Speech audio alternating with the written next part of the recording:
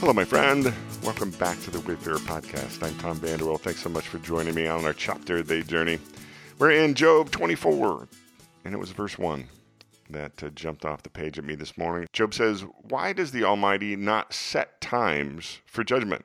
Why must those who know him look in vain for such days?" Today's podcast is entitled, Life's Injustices.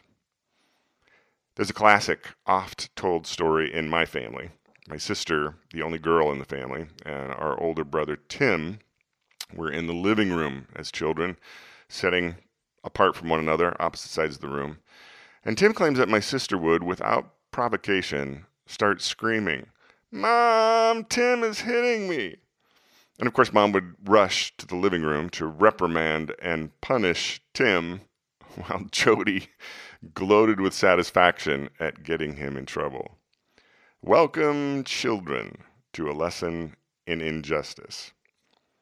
One of the many problems in this fallen world is that of injustice. One does not have to look far to find injustice. We have a neighbor, in fact, here at the lake, who repeatedly treads on the property rights of others. One of my neighbors has been repeatedly unsuccessful at getting the city or the county or the lake officials to do anything about it. "I've given up," he told me over the weekend. "Nobody cares." Of course, this is a relatively small dispute among neighbors about property. Look at the headlines and you can find all sorts of larger scale issues. There are rule makers on both sides of the aisle who make rules that they then break themselves. There are double standards, again on both sides of the aisle, in which political enemies are prosecuted while political friends get away with wrongdoing. Law enforcement sometimes look the other way and compound a victim's suffering. Law enforcement sometimes show up with a SWAT team to arrest a nonviolent individual for political reasons. Life is filled with injustice. Today's chapter completes the first of Job's discourses in the third round of conversation with his three friends. Job, who feels that he is suffering unjustly at the hands of God, begins by complaining that you can't make a court appointment with the Almighty. It would be nice, he reasons, if one could see the wicked getting their just deserts.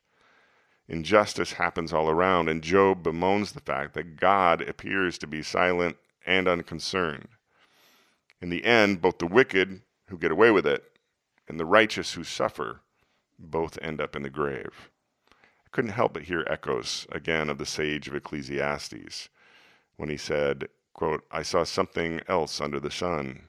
In the place of judgment, wickedness was there. In the place of justice, wickedness was there." End quote.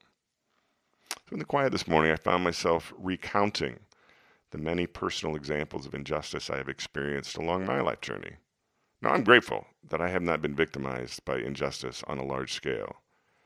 Still, I do share Job's wish. It'd be nice if human justice was more, just. It would be nice to see divine justice on an earthly level. As a follower of Jesus, I'm mindful that Jesus spoke often of the day of judgment, when ultimately, eternally, justice will be doled out. Unlike Job, I don't believe my desire to see divine justice is in vain. I have faith that what Jesus promised will indeed come to fruition. In the meantime, I will encounter injustice in this fallen world, just as humans have been experiencing throughout history. My experience is not the exception. It's the rule. I believe this is why the story of Job resonates for everyone who grapples with life's injustices.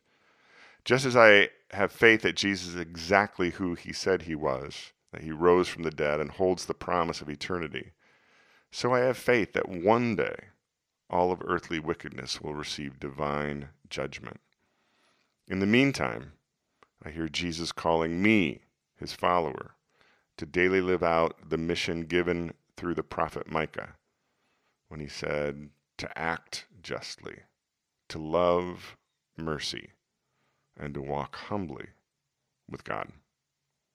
I'm also glad to say that my siblings enjoy a loving relationship and have embraced mercy over justice for all those childhood infractions. I hope you have a great day today, my friend.